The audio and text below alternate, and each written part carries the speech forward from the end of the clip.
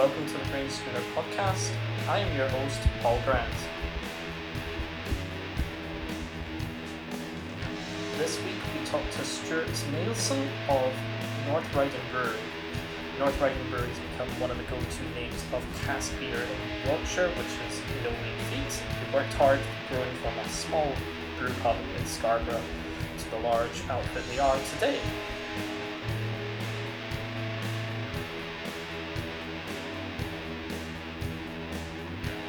Shop news, we have a brand new brewery. It's not every day we get to say that we have a brand new brewery in the shop. I think we're also the first stoppists for it. It is Otherworld Brewing from just outside of Edinburgh, but really it is Edinburgh for all intents and purposes. Otherworld Brewing is the work of Daniel Jewett and Theo Barnes, who have worked in and around the Edinburgh beer for many years. Daniel was at Campervan when they first started doing experimentation beers. Theo worked at Brew Store and eventually worked at Born in the Borders Brewery. We have 5 new beers from them this week. Hopefully there'll be more online very soon. We have 2 sour beers, a New England IPA with Sabro, a mixed fermentation hazy pale, and a light lager aged in dense Isla barrels. It's very tasty, very smoky, perfect for all you craft beer fans. Let's get into our interview with Stuart. Apologies for any sound issues that pop up. It seems like he was having a few technical issues on his end, or it could have been on my end. So this week, it is Stuart Nielsen of North Brighton Brewery. Stu, how are you doing? Yeah, good, thanks. Yeah, busy day at the office again, so can't complain. Well, especially when it's still January, so being busy in any capacity is always good. Yeah, I mean, we've only got 3 days left of the worst month of the year, but mind you, saying that for a Scotsman, you've just probably been celebrating Burns Night traditionally or untraditionally. Ours was a little quieter personally, but I can't speak for everybody else's. It's weird. We don't have that big national day that everybody gets really drunk for. We kind of get 2 that we could pick from, and we don't really do anything with either. We have Burns Night, and we have St. Andrew's Day, but honestly, it's nothing. It's never ever like St. George's Day or St. Paddy's Day. There's nothing. I don't think we celebrate it quite the way everybody else celebrates theirs. Yeah, I don't really, most days end in the letter Y, and that's it for me, really. It's as sort of like somebody who's half Scottish and 100% Yorkshire. It's August the 1st is Yorkshire Day for me, and I'll try and make sure there's a Yorkshire pudding and a pint of bitter or something like that. But other than that, that's it, really. Yes, the classic Yorkshire pairing is actually no. I'm into that. I'm into that. Yeah, So Stu, yeah. I mean, yep. Sorry, I'll let you finish. No, I'd finished it. I'm waiting for questions. Let's go back to the. I don't know how far back you want to admit on this one. Let's go back to the beginning. Where does your interest in beer start? God, the beginning. I think I remember growing up as a teenager with friends, going to the pub, probably aged something or other, and just my choice of drink was it was whatever beer they were serving on cask.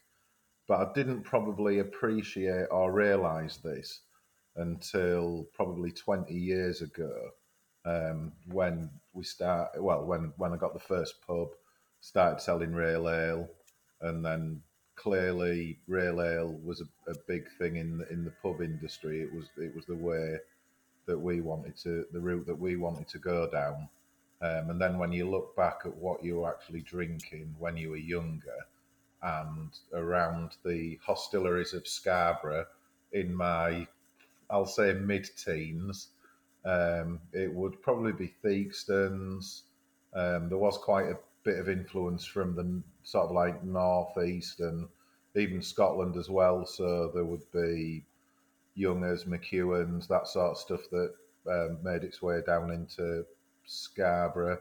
But I would say my probably mainstay, first of all, pint would be something like Theakston's XP, something like that. And you're probably looking at 1990, I will say, when I Mm-hmm. was a ripe old age of 15. And, it was only probably when I started seeing beer availability lists when we had the cricketers, which we got in like 2001, and then all of a sudden the memories start flooding back with, things you used to drink when you were a lad, and was it are they halcyon drinking days? I'm not really sure, to be honest with you, but again, it was drinking early. It was just about going to the pub with your friends, and I think it's probably still that for me now. Yeah, everybody's halcyon drinking ages is when they're teenagers. Like, oh, that's when everything was the best and everything was cheap and everything was this, that, and the other. Looking back for me, I'm a little bit like, was my halcyon drinking, like, it clearly wasn't, but was my halcyon drinking days when I turned 18 and going to the pub and with mates and stuff? Like, I think there's, you yourself, you're saying you were doing it a little younger than technically illegal, but it's fine. We're way past the statute of limitations on that. I think. Yeah, It's it was where I used to go drinking at a pub called the Cask in Scarborough, and it was where literally was where all the students, sixth form students, stuff like that. Everyone went there on either a Friday or Saturday night, and they had a downstairs bar that was called the Toby Jug, and basically when the people at school or sixth form in the year below you started drinking in the Toby jug, you knew that was when it was your turn to go upstairs to the room above, to the main pub bit. And it was sort of like an unwritten rule, really. But it, it was, I just remember it being very, very busy. The spot would be packed. Either if you went in on a Friday night, it would be packed. If you went in on a Saturday night, it would be packed. And you would see people from other school that you'd maybe played cricket or rugby or whatever against, and you sort of like got to know them on a social level, which for me probably carried on when I started. Well, I play cricket in summer, and again, you see some of the people you grew up with, or playing against at school, and they play for the local club and that. And again, it was a social thing after the game that everyone would go in wherever you're playing, if they had their own bar and clubhouse for a pint after the game, and chat about things off the field. And again, it's a social aspect of beer, really. yeah, it's Not being a sports player, I think a lot of that bypassed me, but I definitely see that looking back in a lot of ways, looking back at the people that did, um, especially because I kind of my sports kind of shinty, so I kind of see that. I can see people doing that, and there's a convivial atmosphere off the grass. Essentially, it's never it's never one that ends up being grudges or anything. You could for every sports rivalry, there's sports camaraderie and amongst it as well. Yeah, I mean, I was reading. I think it was something to do with the rugby players or something about being inclusive and literally just on the pitch and off the pitch is completely different, and people from complete other sides of the globe have made friends for life just by sat having a drink, whether it be alcoholic or not, after the games. And again, it's a social thing, really. Well, did you? I mean, did So you did you did you grow up in Kirkcaldy area? Is that where you're from? no, I'm from just outside of Aviemore in the Highlands originally. That's my sort of origin Right. story there. Um, and I'm looking back as well. I'm looking back at the pubs that we used to drink in, and it's the thing that always got a little odd for me was all these people that you weren't particularly sort of chatty with.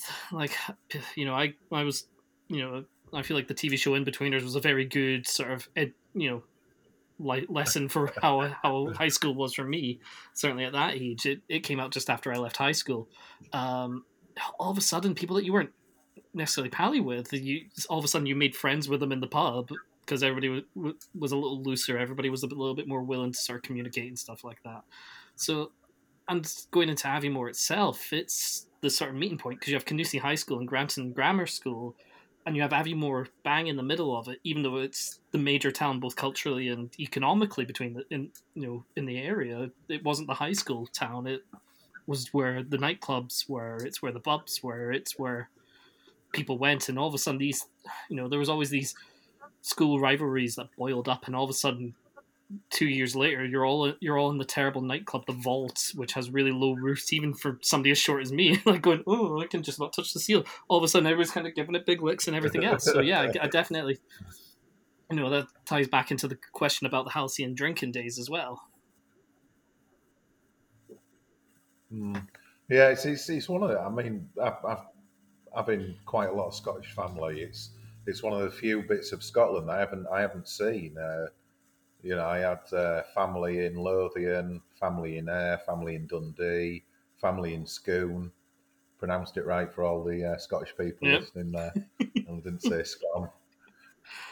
So yeah, it's and trips up to I've got. I mean, I've been right the way up to the top and been to Dornoch and places like that. That absolutely beautiful places. I do plan on. We do plan on doing the North Coast 500 at some point. Um, so it's detours and stuff like that. of course, of course. Yeah, it's an odd area because you can just drive past it and go, oh, well, there's a sign for Evermore. Oh, and we've passed it, and then that's kind of it. And then you're like, all right, cool. We didn't really stop in and see it. It's it's such a weird destination town for some people. Like when I moved to Edinburgh, I talked to people, and they're like, oh yeah, we went to Aviemore on our stag do, and I'm like, why? It's two nightclubs, a couple of miserable pubs, and then that's kind of it, really. And it's I do have some good memories attached to the place, and of So course, part I of the mean, reason I when you left say is yeah, like, when you say Aviemore to me, I think of skiing and stuff like that. Is it? yeah, Do they there's a lot ski of that there as when there's well. It's snow? We went, it was only when I moved to Edinburgh, I realized that skiing wasn't a thing people in school did just normally. Like we were like, oh yeah, we went up the Cairngorm skiing as children, and then we went to the Lecht range when we were in high school, and people looked at me like I was posh. I was like, no, this was just the thing that we did in school. It might have been a whole day thing, but it's because we had it right there. You take advantage of it as well. It's not something, I'm very lucky to have Yeah, I mean, experienced that as well. yeah, it's like I mean, I've practically lived by the sea all of my life, and when I lived in Newcastle for a few years as a student, on all the bank holidays and that, everyone would get on the metro and go to Tynemouth or Whitley Bay, um, places where we actually deliver beer to now, and everyone made a big thing about it, and I'm like, God, I mean, back in the day in the '90s, they were basically dumps and they're not now. They really are nice places. And I was like, being growing up in Filey and being close to Scarborough and Whitby and Bridlington and the Yorkshire Riviera, going to like Spanish City or what have you on a bank holiday weekend with all your friends and that, and I'm like, wow. I think it just didn't cut it for me. But you do become accustomed to um, living by the sea. I mean, where we are now, you're close to the Yorkshire Moors, so you're near a national park, and you've got the seaside on your doorstep. So pretty spoilt, really. And you can when you go out of the pub on a morning to go to work, I always try and make sure the car is pointing towards the North Bay. So you just literally 50 yards around the corner, you've got the view of Scarborough Castle and the whole of the North Bay. And if you were to hit the right sunrise, it's just absolutely breathtakingly spectacular. It really is. Yeah, that's it's a part of the world I really need to get to, and certainly visiting your brew pub as well is certainly on the list as well. And we talked about that last time we saw you in Manchester in October. So your first pub was the Yeah, that's Cricketers, right. then. Yeah, yeah, Speak yeah. about that a little bit. I, I, I was working for Safeway, the now defunct supermarket chain, and I was a department head for them, and I was just about to go on to management courses for them, and I sort of like I fell out with the store manager. That we had a new store manager, and he just I had a progression that I was going through, working my way up. And like I say, I was just about to go into a management course, and then we got a new manager who just didn't cut it with me. And then my brother-in-law, so Karen's brother, um, basically said one day, "Oh, there's the pub." Because he's got a hotel just up from ours, and he said, "Oh, there's a pub up for rent just up the road from us. Do you fancy doing that for a change?" And to be honest with you, it's it was by chance really, and I said, "Yeah, okay, thanks." I just didn't want to stay at Safeways then, so we took it on, and it took quite a lot of hard work. I would literally do 7 12-hour bar shifts a day for months on end until we sort of like got established, and um, probably 2002, 2003, things really took off for us. But unfortunately, uh, it was for a pub company. And even though we turned the pub around from being shut to being really busy, it just wasn't profitable. So we left there in 2005 after trying to buy the North Riding about 3 times. The problem with it was it kept changing hands while we were trying to buy it through, I think it was originally Pubmaster, one of the now gone pub chains owned it, and then Punch Taverns bought a job lot off Pubmaster. And then we tried to buy it off them, and then they offloaded about half a dozen of the pubs that they'd bought in the area to a company called Admiral Taverns. I don't know whether they're still on the go. And then we ended up buying it off them. So it was nearly 2 years when we first sort of like approached Pubmaster and said, "Do you want to, do you want? I know you've got job lots up for sale. Do you want to sell it to us?" And they said, "Yeah." And then months down the line, they said, "Oh, we're selling it to Punch as a job lot now." And then that happened again with Punch, and then we ended up buying it and completing sometime in July 2005. So actually, this is our 17th year at the North Riding now. Um, and again, we left the cricketers with a reputation for selling rail ale, which it was invaluable.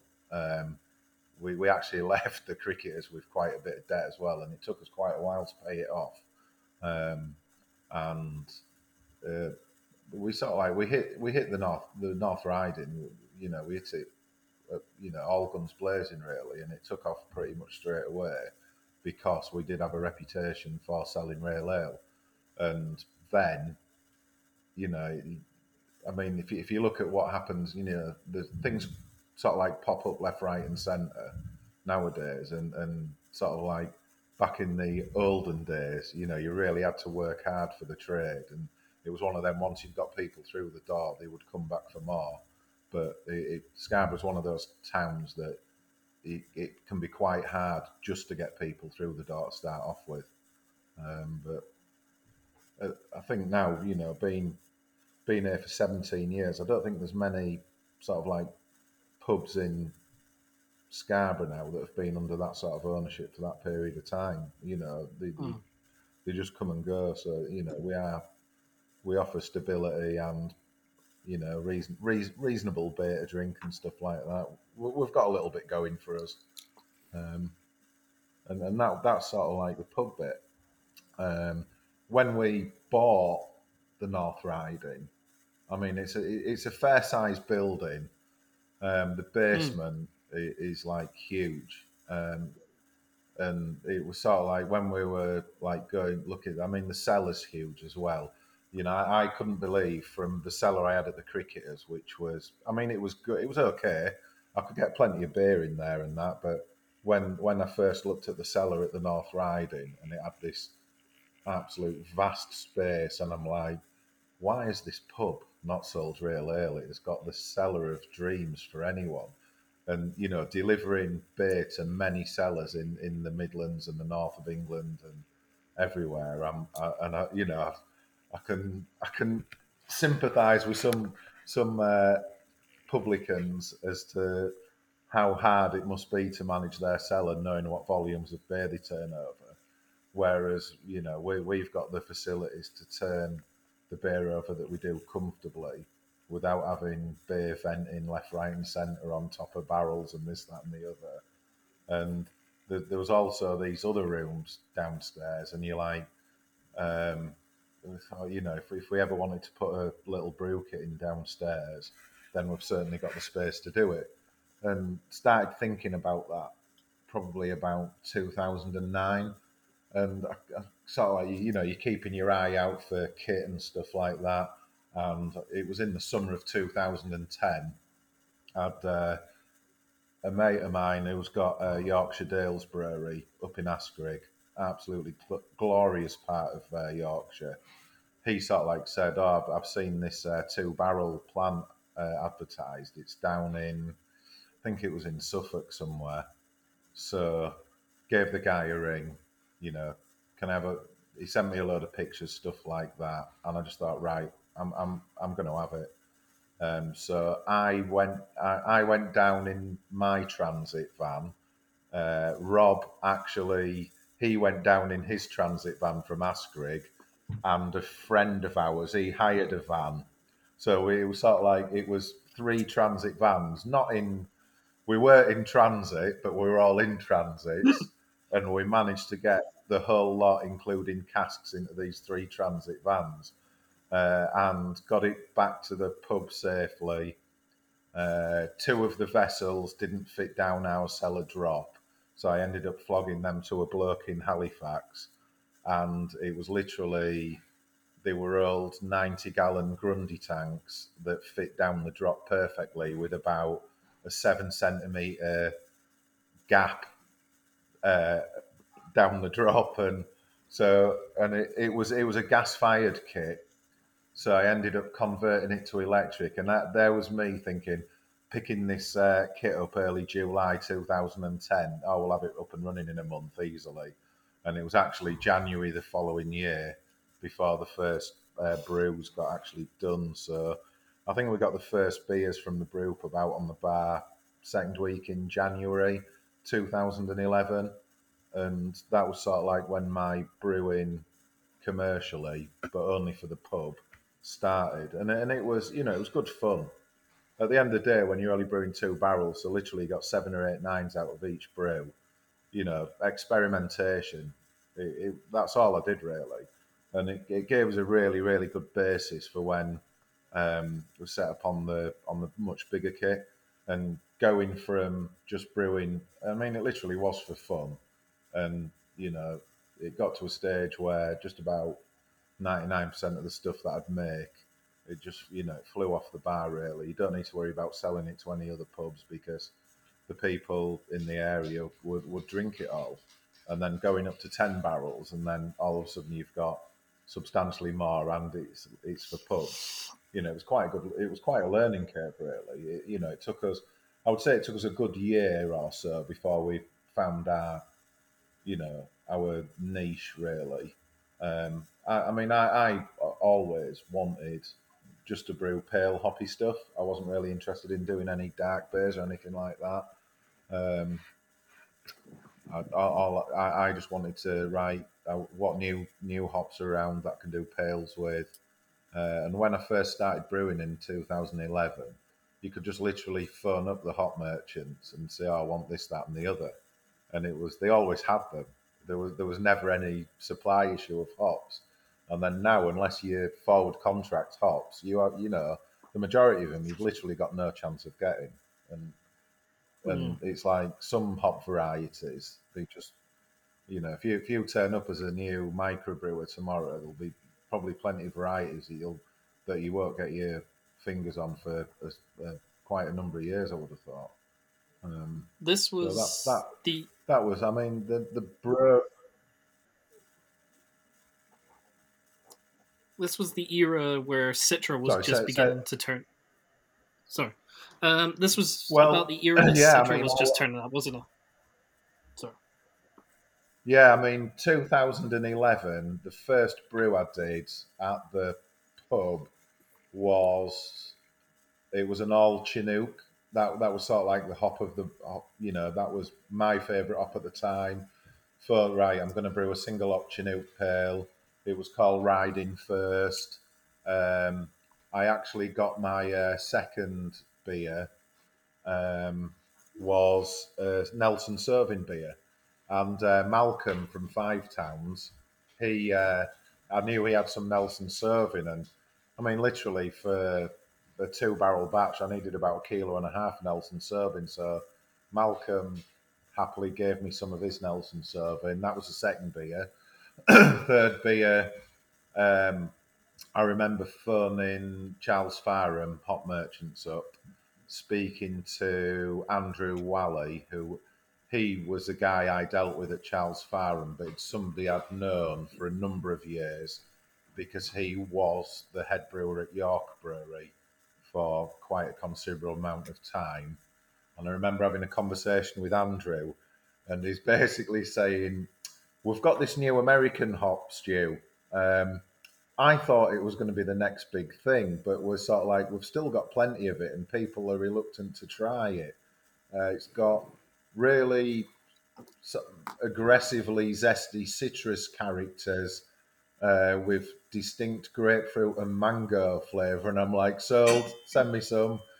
And he said it's called Citra, and this was like sort of like still January 2011.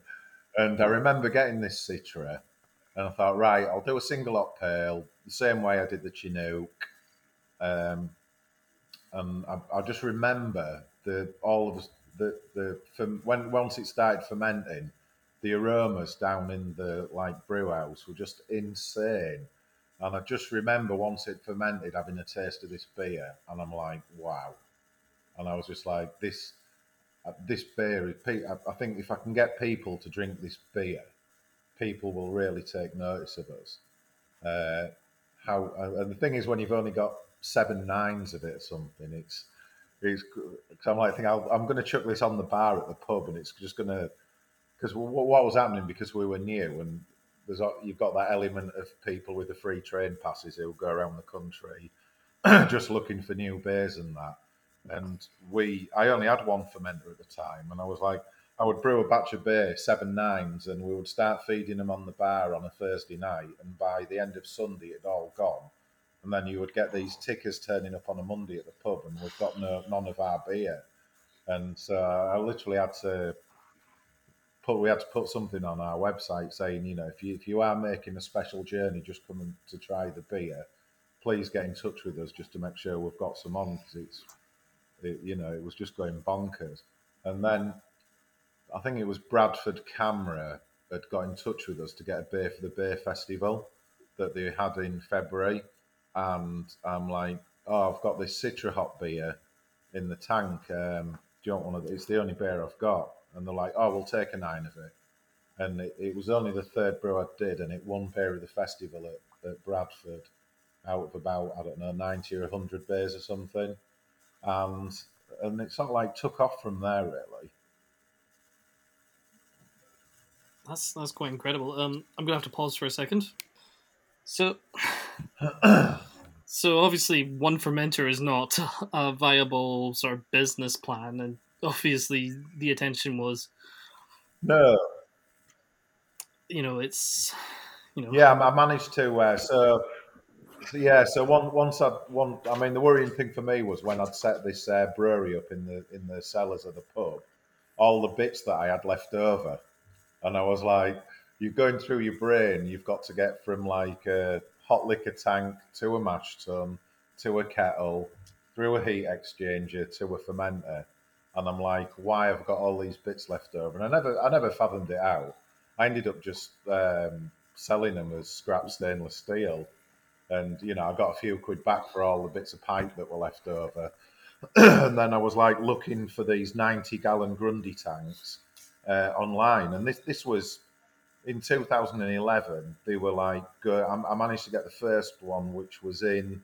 It wasn't in very good condition, but I managed to pick one up for about 150 quid. But three or four really hot caustic washes, and it was like new. So then I had two fermenters, and so we could start making sure beer was available all the time at the pub.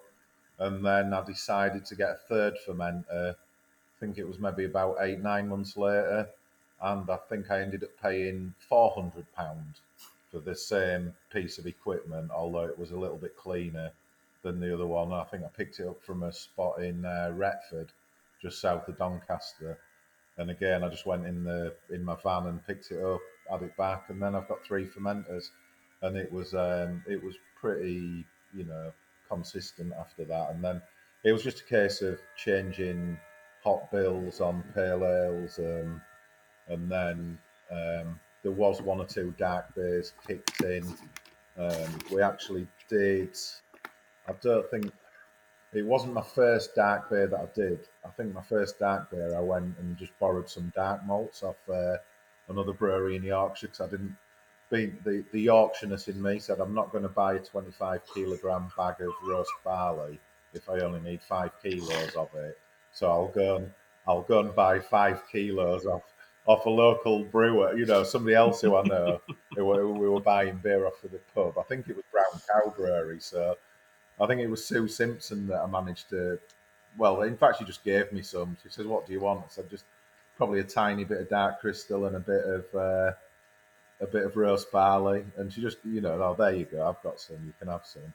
And I'm like, "Thanks." And then when I think our busiest time for real ale at the pub is when Yorkshire are playing cricket just up the road. So our patronage when the cricket's on is bizarre. It really is bizarre. And they drink real ale like it was going out of fashion. And, you quite easily turn 10 nines of beer over a day when the cricket's on up the road. It's, it's insane sales. And a couple of lads who if you were sort of like sending anyone to the world real ale drinking competitions, you'd send these two lads because they like fish, and they were just like collared me one day in the pub, and it was like, uh, we like a dark mild, Stu. You wouldn't fancy brewing as a dark mild, would you? And I'm like, yeah, what can do with whatever you want, So for the Scarborough Cricket Festival in 2011, I think it was, I'd brewed this dark mild, and these two lads. Oh, I mean, the burly chaps, let's put it this way, and they said, do us a mild, call it Fat Lads Mild. You're basically brewing it for a pair of fat lads. And Fat Lads Mild actually got bronze medal at Peterborough Bay Festival that year. And I was like, wow, this is just absolutely amazing.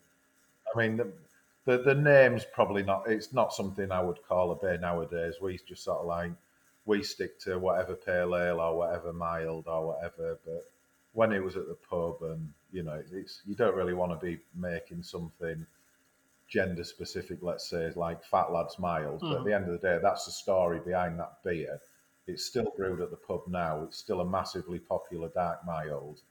Um, and like I say, getting bronze medal at Peterborough was just like beyond my wildest expectations.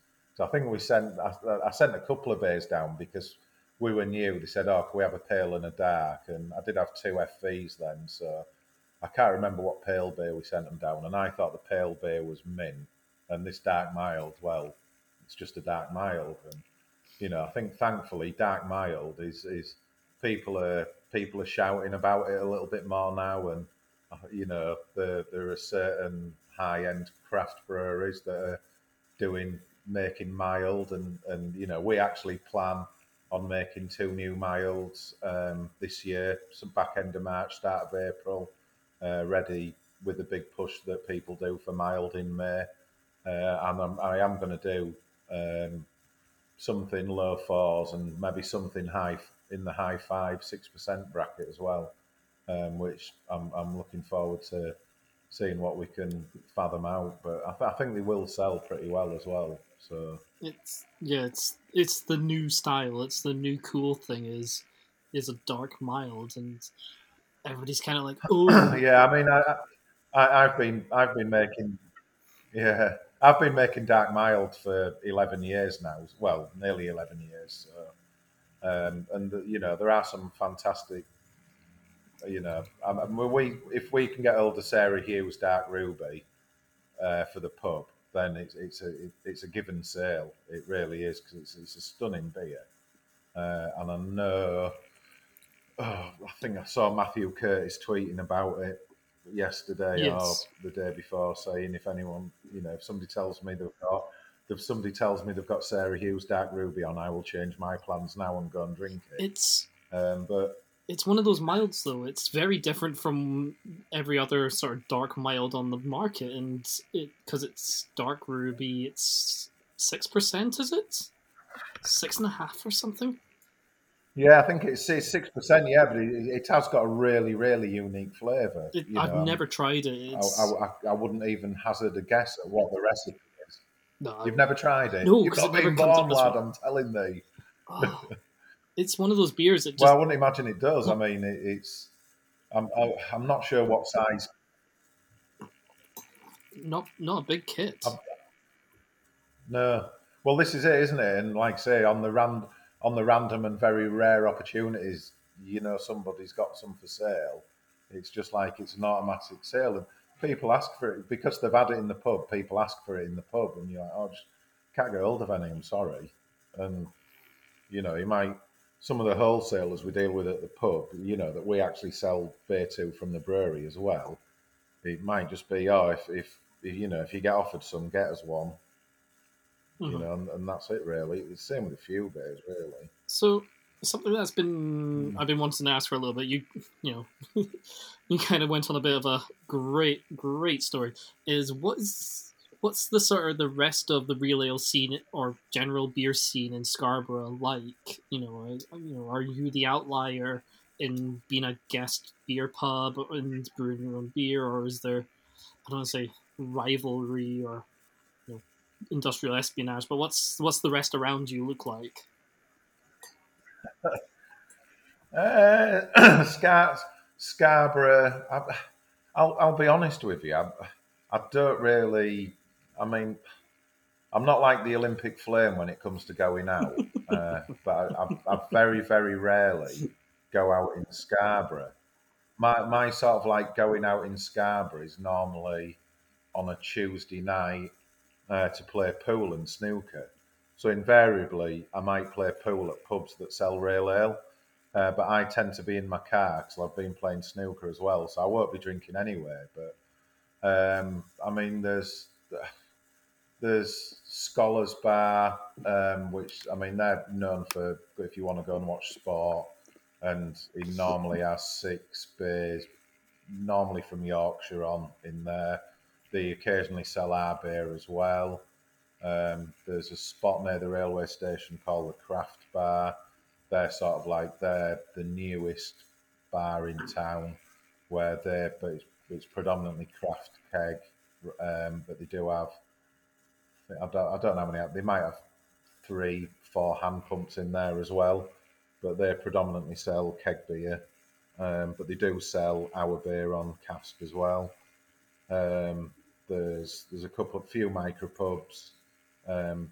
One Stumble In. That's sort of like that was the first micro pub to open in Scarborough. They've been around, I don't know, maybe 4 or 5 years. It might Mhm. be longer. There's the Firkin micropub. They sell our beer. There's a couple of. I mean, there's a Spoons in town which I don't go in. There's a couple of pubs down in the old town. near the harbour that sell rail ale as well. There's a Sam Smith's on the seafront, the Golden Ball. There's some of the like clubs as well. There's a corporation club which is like the old council workers club. They have two or three rail ales on all the time. They normally have one of ours. So it's not bad. I wouldn't say it was a destination place to go for in generally, Hmm. but if you do like rail ale or even craft beer, there should be enough there here to satisfy you. I That's would hope. it's a pretty good list. It's a longer list than I was expecting. I'll be honest. For a town the size of Scarborough, I was expecting maybe two, three places and the Weatherspoons. So it's quite impressive. Yeah, I mean, if you say it like that, then it might be impressive. But I, if I do go out, I generally, because of what I've got downstairs, Hmm. um, and I'll be honest with you, I don't drink a lot in the pub. Um, it, I, we sort of like we still haven't restarted our quiz night, which we're hoping to get started in March. That would be a night where I would have a couple of beers with, I sit with the same team every Thursday.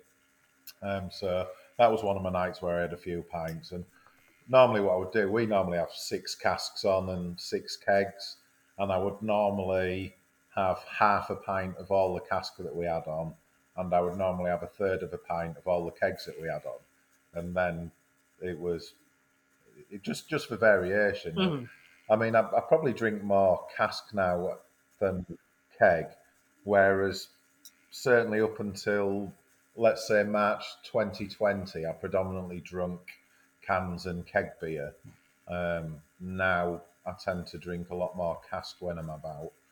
I tend to go to Leeds quite. If I'm going out, I'll go and stop at a mate's in Leeds, and we'll go here, there, and everywhere. But it normally involves cocktails as much as it involves beer. Um, it's a hobby. Cocktailing's a hobby. Sorry, Mike popped off the thing there. Um, I am drinking the. It's taken 40 minutes to get into this. I'm currently drinking the oatmeal stout from you. It is lovely. Oh. Yeah, it's well, I've changed that recipe 3 times, I think, and we literally brew all the stouts that we do now are based on the oatmeal stout recipe. Hmm. Um, it's I just think it works really well. I think it's actually I'm brewing the standard version of the oatmeal stout again at back end of March, I think. But when we brew the stouts, when we, I think the next ones on the list are we've got a Jamaican rum stout that we do. So we do Yeah. the base stout, and then we'll add some natural flavourings into it post fermentation. Hmm. So we sort of like we'll get little sample of the flavourings. We will only use natural ones. Don't use essence, and it's just it does seem to work for us. But it was getting the base right before you start tinkering with what my once a year drinking partner Mark Johnston would say the desserterati. Hmm. It's it certainly pushed our dark beer sales through the roof. Whereas when we were brewing porters, stouts, stuff like that back in the early days of the brewery in 2015, we would struggle to pre-sell them or sell them quickly. The first sort of like beer that we did that was different was the rum and raisin dark mild, Hmm. and it once we'd done that, um, then and it was mental. Things just we went from like brewing a dark beer once every 6 weeks to doing a dark beer once every 2 weeks. So and it, it it's just they are really popular, and like if you get into conversations with people and oh, I'm such and such. I own half a North Riding Brewery, and most of them will say something like, "Oh, fudge! I've had your fudge brownie stout. It's amazing." Or, "I've had your rum and raisin. I really enjoyed it." And they tend to mention the dark beers, and I still see myself as this pale, hoppy, hop forward, modern pale ale brewer, which, maybe my interpretation of our reputation for what we do is different to other people's. But It's it's mm, like when people tell me what my best beer is, I'm like, just say you're not qualified to tell me that. If another brewer told me what they thought my best beer was, I would probably prick my ears up and I'd be all ears. But as a brewer of beer, I just tell people you can have what your is your favourite beer, but on a technical point of view, you're probably not in a position to tell me what my best beer is. You shouldn't get the two confused. yeah, And of they're like, course. "Is this guy for real here?" And I'm like, "Yeah, I'm from Yorkshire, mate." Of course, I know you as a pale brewer first and foremost as well. In being in Edinburgh, seeing Cascade and Mosaic and US IPA and its various variations pop up as well. It's like, who is this brewery we keep getting in? Yeah, I mean, yeah. The good thing for us was people who we dealt with. I mean, the guy that got our beers into Edinburgh was Denzel from Great Heck. It was. Oh wow. Sadly not brewing anymore. Yes. He's back to his original job as a HGV driver now. And I know Denzel used to get vanfuls up to the Guildford Arms in Edinburgh Which pretty regularly. which is where I worked for So a I think while. I don't, is it Steve? Yeah, Yeah, yeah. So I think is it Good Steve, the Stevie. guy Yes, who runs the Guildford store? he runs the Guildford. Yeah. Yep. I still talk to Stevie fairly regularly. Yeah. We were in over the So weekend, and I saw him and chatted to him and stuff. And yeah, because Denzel, that great Heck era, was bringing in. He was bringing up stuff that we'd never seen and stuff that we only saw through him, like Blue Bee, you guys. I'm trying to think who else he brought up apart from himself. He brought up just a mad range of stuff because Stevie would text him and go, "Bring us 30 casks of beers we've never seen before," and he would just, and especially in Yorkshire, there's no lack of small breweries that you've never seen before. It's certainly back then, and there was breweries that probably were about 5 barrels or whatever, 2 barrels, and if they sold any of it further than their own yeah. postcode, you were surprised. Well, that was it. I mean, it was like when I was just brewing at the pub, the beer never went further than the gatepost, and that was it. But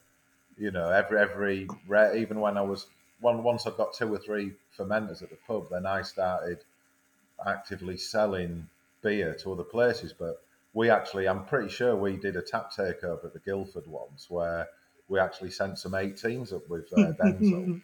And I mean, we haven't been to Edinburgh for a number of years now, which is something that we must rectify. And I remember going into the Guildford and, introducing myself to Steve and having a chat with him and that. And I mean, it's just an absolutely amazing pub. And I think for me that is when I think of like traditional Scottish pubs with real ale and stuff like that. It's one of the ones that I immediately think of, and you know, Edinburgh is a great pub crawl. I had my stag weekend in Edinburgh. Um, it was unfortunately it was in the middle of February though, so it was there was blizzards and all sorts. It was not the best weather-wise, but I think we'd planned on. There was about 18 pubs that we had on the plan, and I think we only managed maybe a dozen of them or something like that. But you saw the usual camaraderie on a Saturday night down Rose Street. Of I think I was the lucky stag person who didn't get chained to a lamppost with nothing but his let's say nothing on. Hmm. Uh, but you know, it, I don't think we don't really do much in Scotland anymore, unfortunately. No. I think we used to do a bit with a wholesaler Glasgow way, but it's we have regular wholesalers that we deal with. As a sort of like 10 barrel brewery, you try and pinpoint areas in the country, certainly where you don't deliver to, that you want to get your beers in. It's very rare you see our beers in the south of England, London, those sort of areas. We do get as far as the West Country because we've got a wholesaler that we send to in Shrewsbury way, and they literally cover the west side of England and into Wales as well. So every now and again you'll see on your Twitter feed, that this beer's turned up in Wales somewhere, and it's the same people as well. So you must be doing something right. You know you're doing something right when people keep reordering beer anyway. Absolutely. So we left the North Riding story at you being very busy at the pub. When did you go, right, cool, we need to upgrade and have a separate space altogether? Just can you just pause it one Yep, sec, Paul? I'm just going to move into the kitchen and put yep, my yep. laptop A on whole new charge view. now. So So yeah, so sorry, where were we? yes, Yeah, we're so moving into a separate facility for the brewery altogether.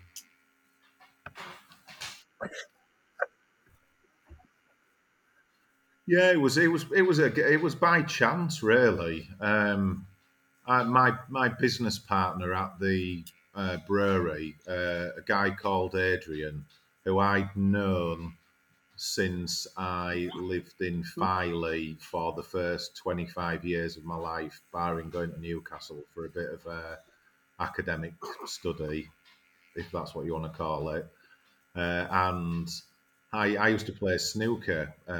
We used to play in the same snooker team in Filey, and he was the manager of the Ladbrokes in Filey. So I knew him from snooker, and I knew him. He had his own betting shop, and I don't mind horse racing. I quite like it, and so we were mates before. And in 2014, he was moving properties, and he just needed somewhere to stay for maybe a month, 2 months maximum while they were between houses. And I just said, well, look, we've got 5 rooms at the pub. If you want to come and stop, if you can get your stuff in storage and come and stop with us for a month, or however long you need. It was at a time of the year where we weren't busy for the rooms, so it didn't really make any difference to us. And he basically said, just in chatting one day, oh, I don't, I'm looking to get out of the gaming industry, um, looking to do something different. And I, at the time, I didn't bat an eyelid at it really. And then I think it was about a couple of days later, I got a whack in the ribs or a kick in the knee or something like that off Karen, who basically said, "Are you going to take Adrian up on his offer then?" And I'm like, "What offer? What are you on about?" Well, about setting up a bigger brewery. And I'm like, "I don't know what you're on about, love." He said, Adrian, that chat you had with Adrian the other day about setting up a bigger brewery, and then we just got chatting about it, and then we decided that's what we were going to do. I think she wanted me out of the pub more. I think she wanted a bit more. She was probably just sick of me being an idiot, and she's quite capable. Well, she's done it for the last 7 years, really running the pub. My concern was obviously the brewing at the brew pub. I wanted it to continue, and I wanted being able to do both. So, sort of like the middle of 2014, my eldest stepson John, I got him working down in the brewery with me, and I taught him how I brewed beer on the 2 barrel kit at the pub. And after a few months, I just left him to it. And then me and Adrian started looking for places where we could set up a brewery. And we ended up finding one, agreed with the owner of the building. It was a small first village out of Scarborough on the Thirsk Road in East Ayton. So we managed to get in there, get everything set up, got a Dave Porter kit installed, and we started brewing. March 2015. We had to postpone the original install because we didn't still have permission off the council and the government, even though we'd been waiting like I don't know, whatever it was, and so we'd ended up having to postpone the install. And I think probably 2 days after we'd postponed it, we got the permissions through as well. So it was, but it was just one of those things. It was one of not many setbacks that we had. So we got the first beers on the bar at the pub. I think it was either March or April 2015, and certainly I think I said 1 to 2, one at least 1 year, if not 2 years down the line before I would say we were being successful.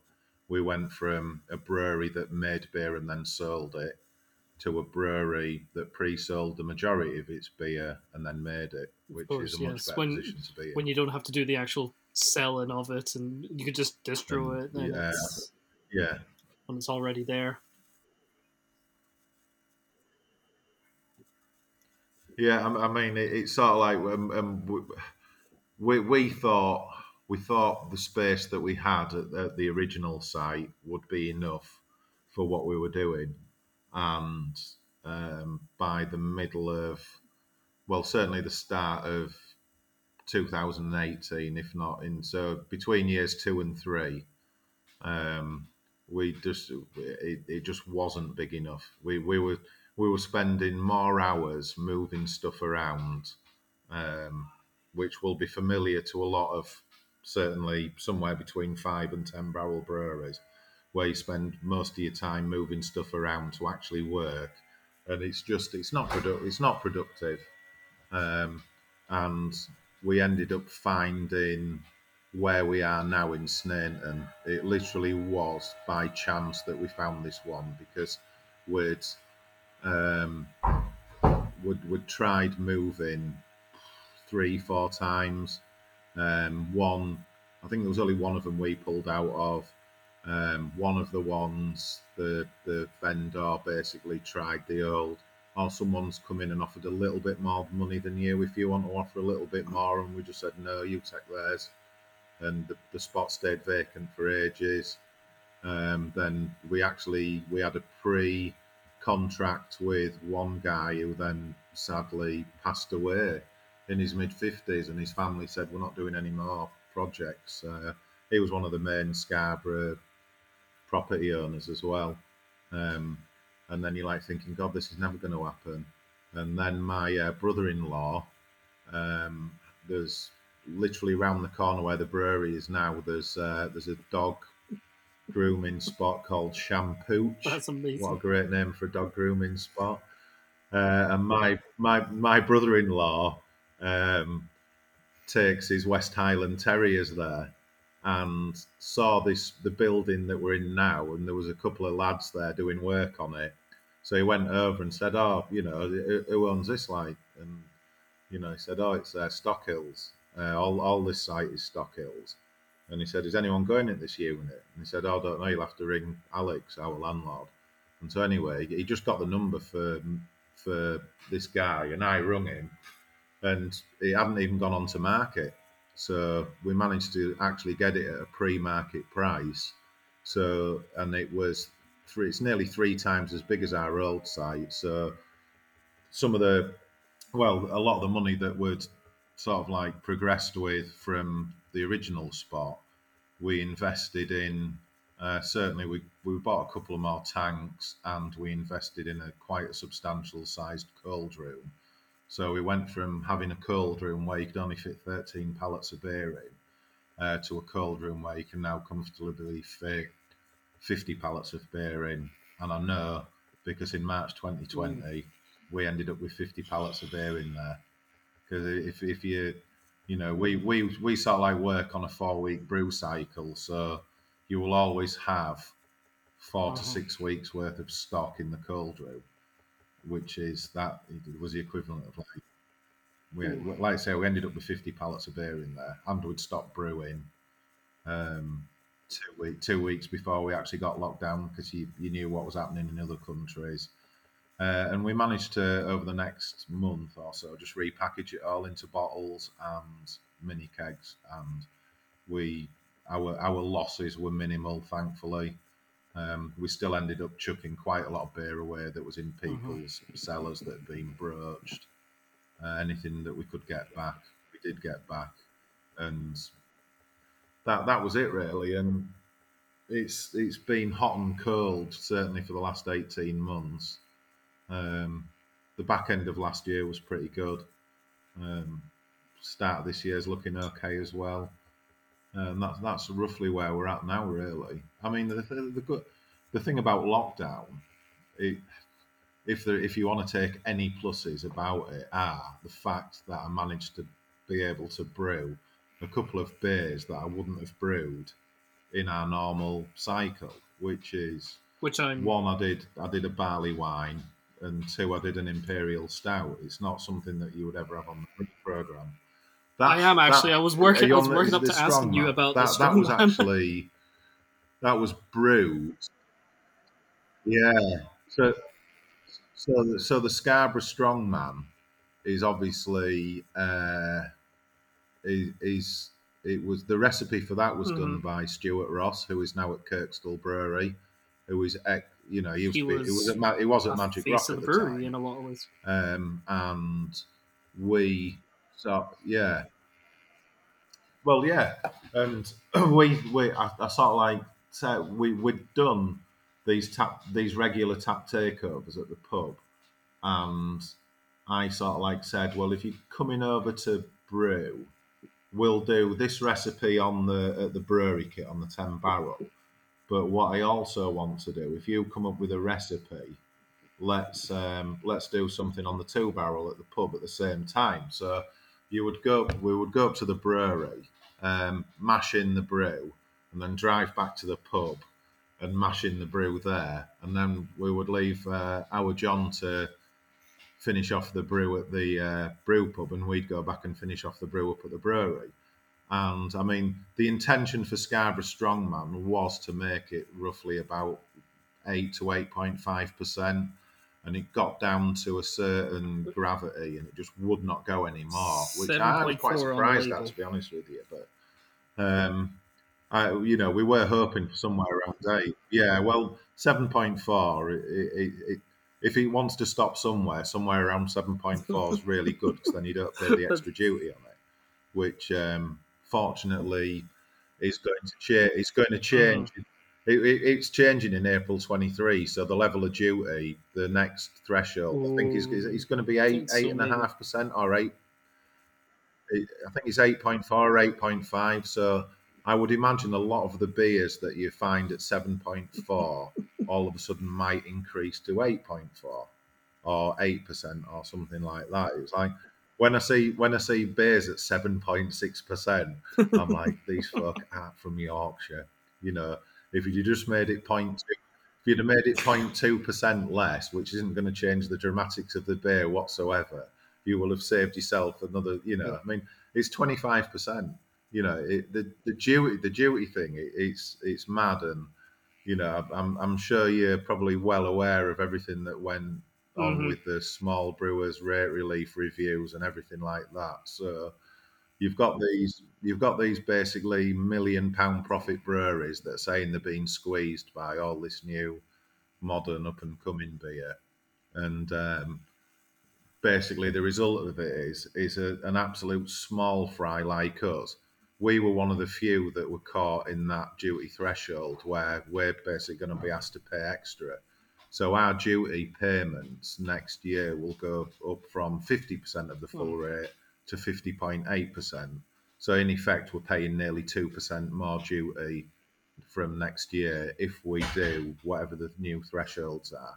So their argument and lobbying to say that it's you've created this cliff edge at 5,000 hectolitres and it prevents growth and this that and the other. They paid a lot of money to lobbying groups to go to the government to tell them all this, who then said, oh yeah, they're right. It's about time we had a review. Um, and how small brewers like us ended up paying more is Yeah. I find it astonishing, really. And even us filling these forms out with SEBA and doing this survey and that survey, and it's it is what it is. It just shows you the power of lobby has Yeah. in Whitehall. I don't want Really, to end on I, a. I could Well, rattle on and whinge don't. about I'll put you on a duty call all with day Steve long. Dunkley, and But I'll record that, and I'll let you two just fire on, just get into. is that is that is that Yes, who we were do you in mean is that Bay cast Nouveau, Steve? in whatever with. Yes, Paul? Yeah, he can talk for days on that. He can. yeah, that's right. Yeah, I've just So, remembered. like I Yeah, say, I don't want to end yeah, on a yeah. negative note. How does 2022 look for you? What's is there any big sort of projects on the go? Is there any sort of things you want to sort of sneak into the brew schedule? Well, we very. I think either late March or early April. I'm going to be brewing another Imperial Stout. I've still got a bourbon barrel that's been unused at the brewery, which I'm going to fill up, and then we're going to just sit it back until probably we'll maybe release that at Christmas as well. The It's with the same people, the Needle and Pin Micropub in Loughborough.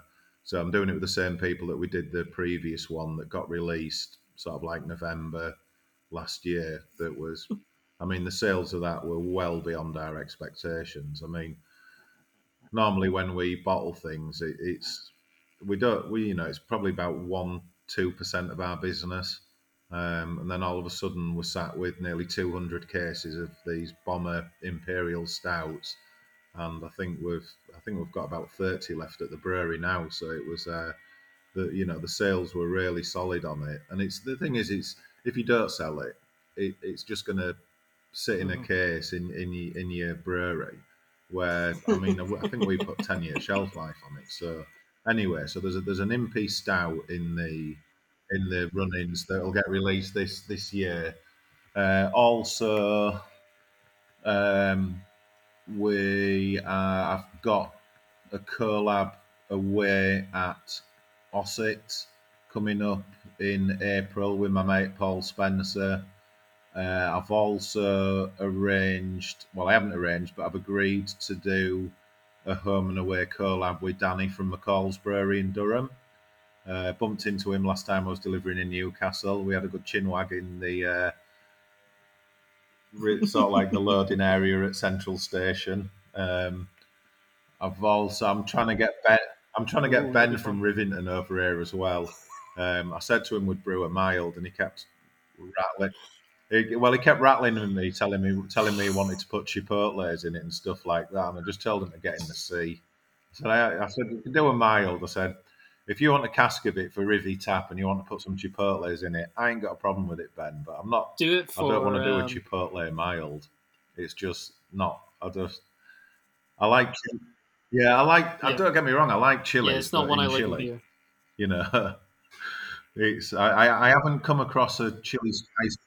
Yeah, I haven't come across a chili spiced beer that I think maybe the only one I've sort of like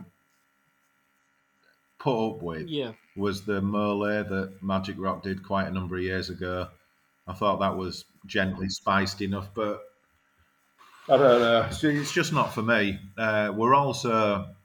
We've got we've been asked to help out beer houses who own uh-huh. they own a few of our customers. So like Stalybridge Buffy Bar, Sportsman in Huddersfield, West Riding Refreshment Rooms at Dewsbury, places like that. They're doing a beer festival in Dewsbury this year called Dice. I forget what it stands for, but Barry, the guy that's a manager of them all, I've bumped into him at Stalybridge last twice, and he said, can we do a special for this beer festival we're organising I think it's in when is it? It's in May. So I said, yeah, of course we can. We do quite a lot of business with them. And I'm like, yeah, what do you want us to brew? I'm not like thinking this might be an opportunity for me to do a best bitter. It's one of the few styles that I don't brew, and simply because Mm-hmm. I don't think we would shift 49s of it. That's the issue.